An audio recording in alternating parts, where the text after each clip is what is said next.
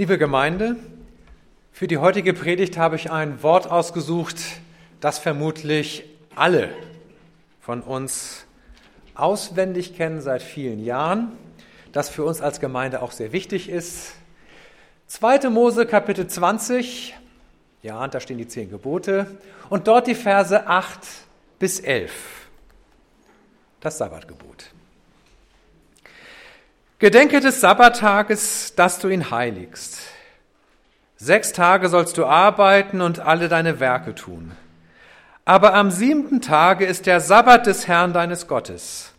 Da sollst du keine Arbeit tun, auch nicht dein Sohn, deine Tochter, dein Knecht, deine Magd, dein Vieh, auch nicht dein Fremdling, der in deiner Stadt lebt.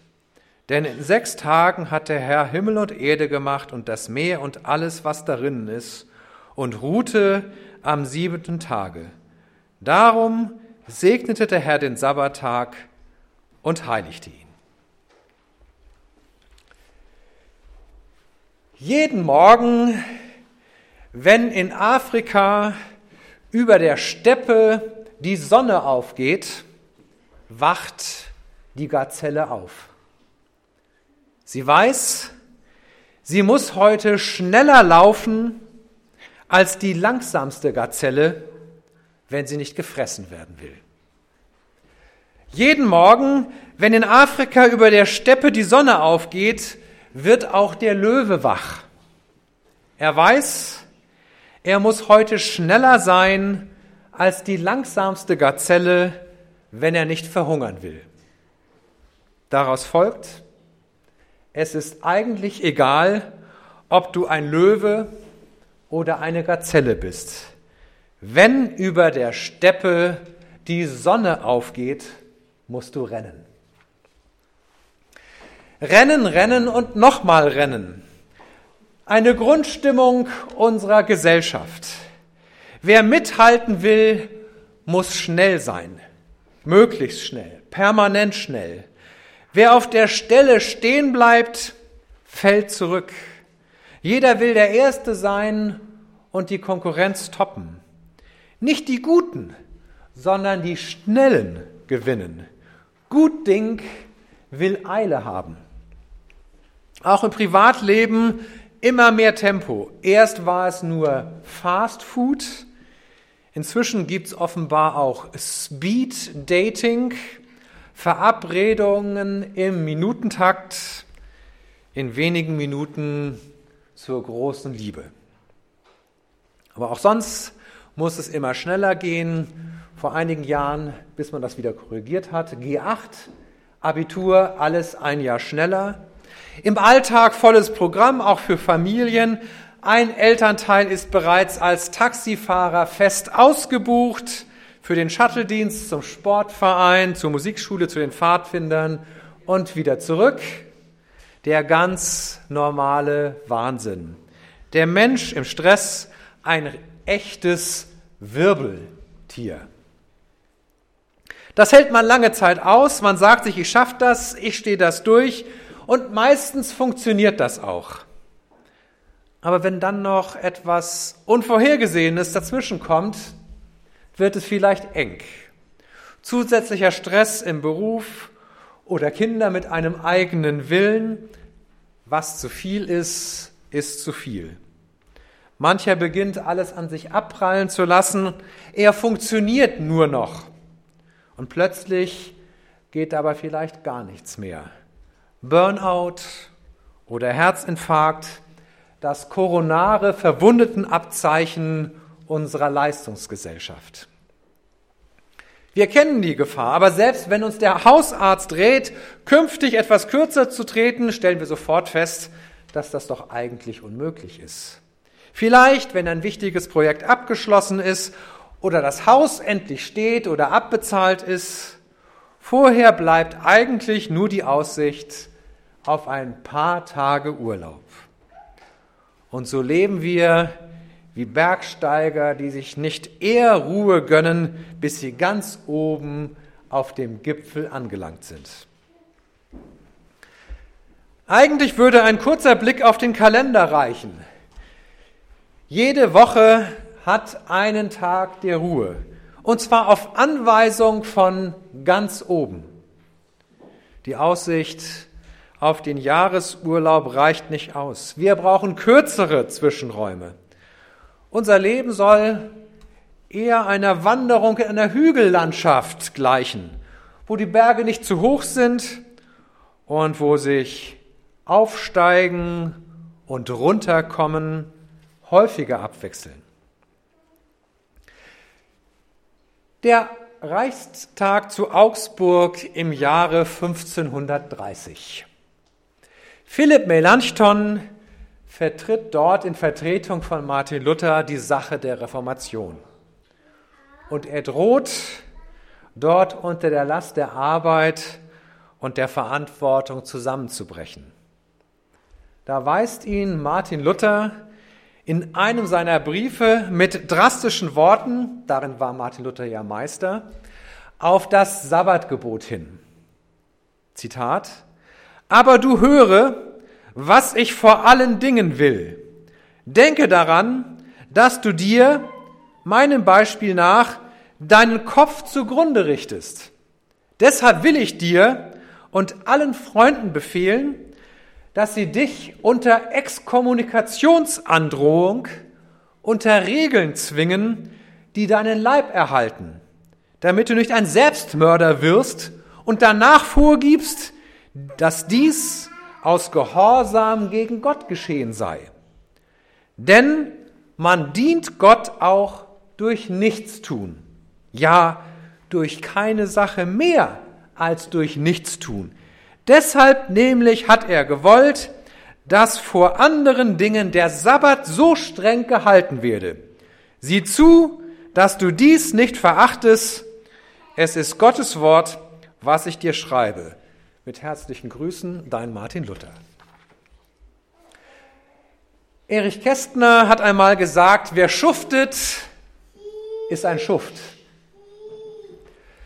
Das Ziel der Schöpfung Gottes ist nicht eine Welt, die auf Hochtouren läuft, eine Welt, in der jeder ein Maximum an Leistung bringt. Arbeit gehört zum Leben, aber sie ist nicht das Wichtigste. Das Wichtigste ist der Sabbat. Sabbat, das heißt aufhören, auch wörtlich übersetzt. Pause machen, sich neu orientieren. Wenn wir immer nur aktiv sind, wenn wir ständig dabei sind, Leistung und Ideen hervorzubringen, so entleeren wir uns irgendwann selbst. Wir brauchen den Sabbat. Am Sabbat geschieht eine Verwandlung, und zwar die Verwandlung von Arbeitsmenschen zu Feiertagsmenschen, die Verwandlung von Sklaven zu Königen. Am Sabbat erneuert und vollendet sich unser Leben. Die Botschaft des Sabbats zieht sich durch die ganze Bibel. Dabei geht es nicht nur um den 7. Tag, sondern auch um das 7. Jahr, das Sabbatjahr. Ein Jahr Pause, beziehungsweise ein Jahr kürzer treten. Kein Pflügen, kein Säen, kein Ernten. Die Menschen kommen zur Ruhe und erholen sich, und auch der Ackerboden. Das Sabbatjahr ist ja vor einiger Zeit neu entdeckt worden. Seit den 90er Jahren schon können Beamte, nicht nur die Lehrer, ein Sabbatjahr beantragen. Sie werden dann ein Jahr lang freigestellt. Damit jetzt niemand anfängt, über Beamte und ihre Privilegien zu schimpfen, sie müssen in den Jahren davor natürlich auf einen Teil ihres Gehalts oder einen Teil ihres Urlaubs verzichten. Ein solches Sabbatjahr wird für verschiedene Zwecke genutzt. Weiterbildung, Teilnahme an einem sozialen oder karitativen Projekt, aber auch natürlich für ganz persönliche Zwecke, zum Beispiel eine Weltreise. Das Ziel ist klar, in einem Sabbatjahr können ganz neue Erfahrungen gewonnen werden und am Ende dieses Jahres ist man hoffentlich nicht mehr ausgelaugt, sondern man kehrt mit neuer Energie und ganz neuen Eindrücken und Ideen an seine Arbeit zurück. Das 7. Sabbatjahr war in alttestamentlicher Zeit nochmal etwas Besonderes, nämlich ein Erlassjahr. Den Sklaven wurde die Freiheit geschenkt. Wer vorher aus einer Notlage heraus Haus und Hof verkaufen musste, der erhielt es wieder zurück oder seine Nachkommen.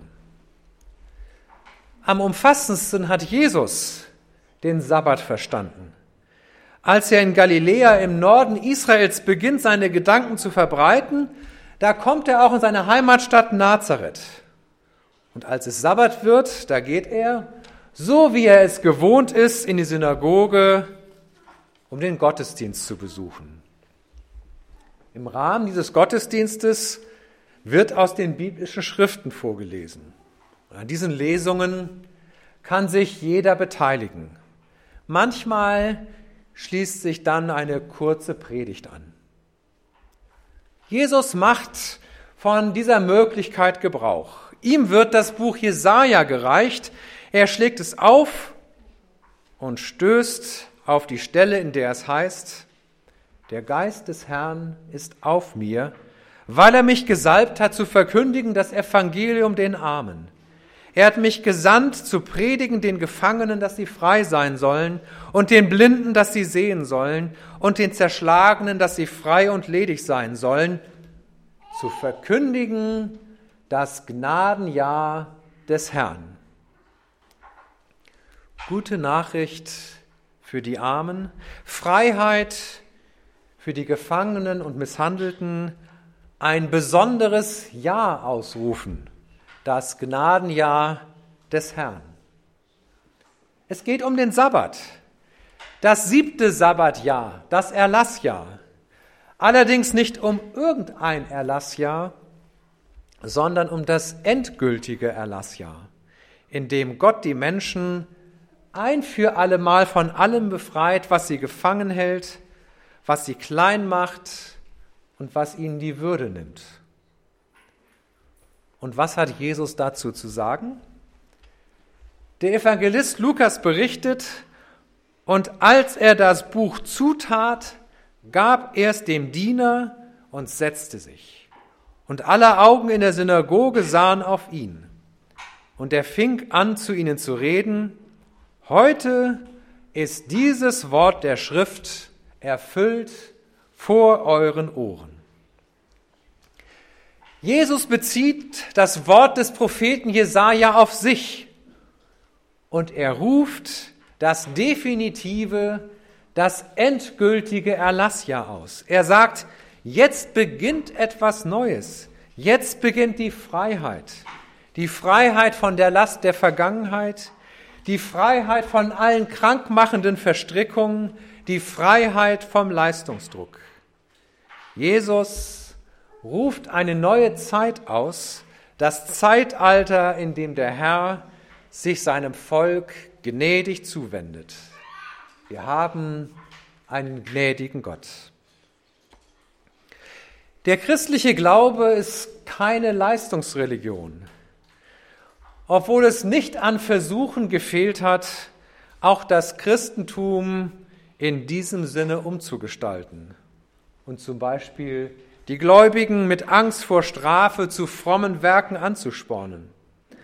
Aber Jesus hat ein für alle Mal deutlich gemacht: Gott nimmt uns so an, wie wir sind. Er hat den Menschen, denen gerade die Frommen jeden Wert und jede Würde absprechen, gesagt: Auch du bist ein Kind Gottes. Einfach so, ohne dass diese Menschen irgendetwas vorweisen mussten. Ich denke, viele von uns kennen den Film Der Hauptmann von Köpenick. Da ist der Schuster Wilhelm Vogt, unnachahmlich von Heinz Rühmann gespielt. Es gab auch eine Verfilmung mit Harald Junke in gleicher Rolle. Der Schuster Wilhelm Vogt kann sich mühen, wie er will. Er kommt auf keinen grünen Zweig. Vom Gefängnis abgesehen kein festes Zuhause, keine Papiere, keine Arbeit. Aber dann findet er auf dem Trödel eine alte Uniform und aus ihm wird der Hauptmann von Köpenick. Soldaten und Zivilisten folgen seinen Befehlen, er trägt ja Uniform. Schließlich deckt er alles auf und alle Beteiligten können sich vor Lachen kaum halten. Aber bis dahin ist Wilhelm Vogt nicht nach Lachen zumute. Am deutlichsten wird das in einem Gespräch mit seinem Schwager, einem kleinen Beamten, bei dem er eine kleine Zeit lang Unterschlupf findet. Wieder einmal auf einem Tiefpunkt angekommen, beschreibt Wilhelm Vogt sein Lebensgefühl folgendermaßen. Und dann stehst du vor Gott, dem Vater, der alles geweckt hat. Vor dem stehst du dann. Und der fragt dich ins Gesicht, Wilhelm Vogt, was hast du gemacht mit deinem Leben? Und da muss ich sagen, Fußmatte, muss ich sagen. Die habe ich geflochten im Gefängnis. Und dann sind sie alle drauf rumgetrampelt, muss ich sagen. Und Gott sagt zu dir, geh weg, sagt er. Dafür habe ich dir das Leben nicht geschenkt, sagt er. Das bist du mir schuldig. Wo ist es? Was hast du damit gemacht? Aber Jesus hat uns einen ganz anderen Gott gezeigt. Der Gott, der uns bedingungslos liebt. Diesen Gott hat Jesus uns gezeigt. Den Gott, der nicht nach unserer Leistung fragt. Den Gott hat er uns gezeigt, bei dem wir uns fallen lassen können. Den Gott, bei dem wir Ruhe finden können. Ihm ist es egal, ob wir wie ein Verlierer dastehen oder die Rolle eines dynamischen Erfolgsmenschen spielen. Für Gott zählen nicht Erfolg oder Misserfolg. Für Gott zählen wir selbst. Jesus sagt, kommt alle her zu mir, die ihr euch abmüht und unter eurer Last leidet. Ich werde euch Frieden geben. Nehmt meine Herrschaft an und lebt darin. Lernt von mir. Ich komme nicht mit Gewalt und Überheblichkeit. Bei mir findet ihr, was eurem Leben Sinn und Ruhe gibt. Ich liebe dich so, wie du bist, sagt ein Vater zu seinem Kind, das trotz vieler Bemühungen mit einer schlechten Note nach Hause gekommen ist und jetzt den Kopf hängen lässt. Und so ermutigt er das Kind, ohne Versagensangst weiter seinen Weg zu gehen. Ich liebe dich so, wie du bist, sagt eine Frau zu ihrem Mann, der seinen Arbeitsplatz verloren hat und nun an seinem Wert zu zweifeln beginnt. Und so ermutigt sie ihn, in die Zukunft zu schauen und das Beste aus der neuen Lage zu machen. Ich liebe dich so, wie du bist, sagt eine Tochter zu ihrer alten Mutter, die als Pflegefall im Bett liegt, sich bei jedem Handgriff vor ihr schämt und sich bloß noch als Last empfindet. Und so ermutigt sie ihre Mutter, die Achtung vor sich selbst zu bewahren. Ich liebe dich, auch und gerade, wenn du dich in keiner rosigen Lage befindest. Ich liebe dich so, wie du bist. Das ist ein kleiner Versuch, in einfache Worte zu fassen, was die Theologen mit dem Stichwort Rechtfertigung allein aus Gnaden meinen. Ich liebe dich so, wie du bist. Das sagt Gott zu dir und zu mir. Ich darf wissen, Gott nimmt mich an, obwohl ich eigentlich unannehmbar bin. Ich bin voller Widersprüche. Anspruch und Wirklichkeit klaffen immer wieder auseinander. Ich lade Schuld auf mich. Ich brauche eine Entschuldigung. Gott nimmt meine Schuld auf sich. Die Fehler, die ich mache, muss ich nicht allein tragen. Gott vergibt. Gott wartet auf die Lasten meines Lebens, um sie mir abzunehmen. Das Evangelium befreit mich von der Last der Vergangenheit und von dem Druck, ja nur immer alles richtig machen zu müssen. Gott liebt mich. Das ist das Einzige, was zählt. Indem ich ihm seine Liebe glaube, wird mir alles geschenkt. Gott steht zu mir. Nichts kann mich von seiner Liebe trennen. Diese gute Nachricht soll unser Leben bestimmen.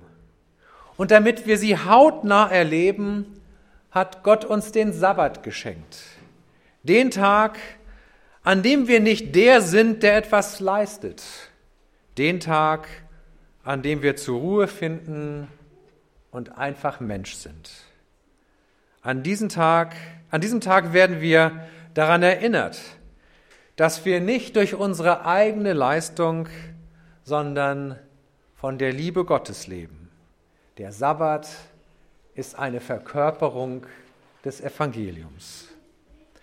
Das Geschirr der Arbeit ablegen, spielen, in Muße gehen, sich ausstrecken, die Seele baumeln lassen, in der Zeit verweilen, einfach beieinander sein, heiter speisen, Fantasie schweifen lassen, spontan wach sein, sich einem anderen Menschen ganz und gesammelt zuwenden, trödeln, Träume wie Luftballons hochsteigen lassen, Augenblicke auskosten, die Seele ausspannen wie ein Segel, sich freie Zeit einverleiben und Spielräume entdecken.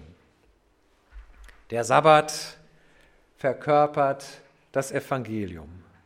Das Evangelium von der bedingungslosen Liebe Gottes zu uns Menschen in Jesus Christus. Um dieses Evangelium geht es auch, wenn wir Gottesdienst feiern. Sabbatgottesdienst, das heißt nicht nur, wir feiern unseren Gottesdienst am Sabbat.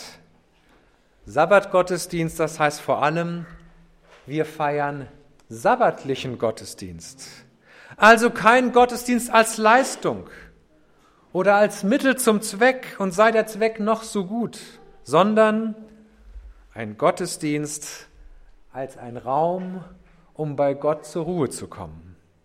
Sabbatstress und dann womöglich noch im Sabbatgottesdienst, das wäre ja wohl ein Widerspruch in sich. Ein guter Bekannter von mir, ehemaliger Pastor im Bund freier evangelischer Gemeinden, hat das in einem Buch, das er zum Thema Gottesdienstgestaltung geschrieben hat, so ausgedrückt. Zitat: Der Gottesdienst ist Einladung, der Versklavung durch den Leistungs- und Zeitdruck unserer Gesellschaft zu entgehen. Wir können Atem holen. In der Begegnung mit Gott lernen wir unseren Selbstwert nicht nur über unsere Leistungsfähigkeit und unseren Platz in der Bürgergesellschaft zu definieren. Die Pflichten und die Arbeiten, deren Bewältigung ansonsten maßgeblich über unser Leben entscheidet, treten zurück. Wenn wir anbeten, dann werden all die Pflichten, die 1000 Zwecke und Sorgen unseres Lebens relativiert. Die Anbetung Gottes befreit uns von aller Verzweckung des Lebens zu uns selbst. Wir sind nicht mehr auf der Suche, auch nicht mehr nur zweckbestimmt, wir sind vielmehr bereits am Ziel angekommen. Denn bei Gott können wir schon jetzt zur Ruhe kommen und etwas von dem Sinn unseres Daseins erfahren. Ich denke, besser hätte ein Adventist das auch nicht ausdrücken können, habe ich ihm auch gesagt, und er hat mich in seiner Gemeinde predigen lassen, auch zum Thema Sabbat. Und dieser Sabbatgottesdienst hat natürlich auch etwas mit unserem Leben, mit unserem Alltag zu tun. Wenn wir das Evangelium vom Sabbat am eigenen Leib erfahren, wenn uns jede Woche neu bewusst wird, dass wir uns den Sinn unseres Lebens nicht erarbeiten müssen, dass wir allein aus der Gnade Gottes leben, dann kann das doch nicht folgenlos bleiben. Dann ist der Sabbat eine charmante Einladung, uns auch an den anderen 6 Tagen nicht von der Arbeit vereinnahmen zu lassen. Vielleicht ist es angesagt, Abschied zu nehmen vom Glauben an die Machbarkeit, Vom Überzeugtsein, alles hängt allein an mir. Vom Glauben an die Götzenmacht, Besitz, Leistung. Vielleicht ist Loslassen angesagt. Sich lösen von vordergründig Wichtigen. Sich lösen von Erwartungen, Bildern, Ideen. Um neu hinzuschauen, hinzuhören, sich hinzugeben in den Strom der Lebendigkeit, in die Liebe Gottes, um neu zu sein und neu zu werden. Gesegneten Sabbat. Amen.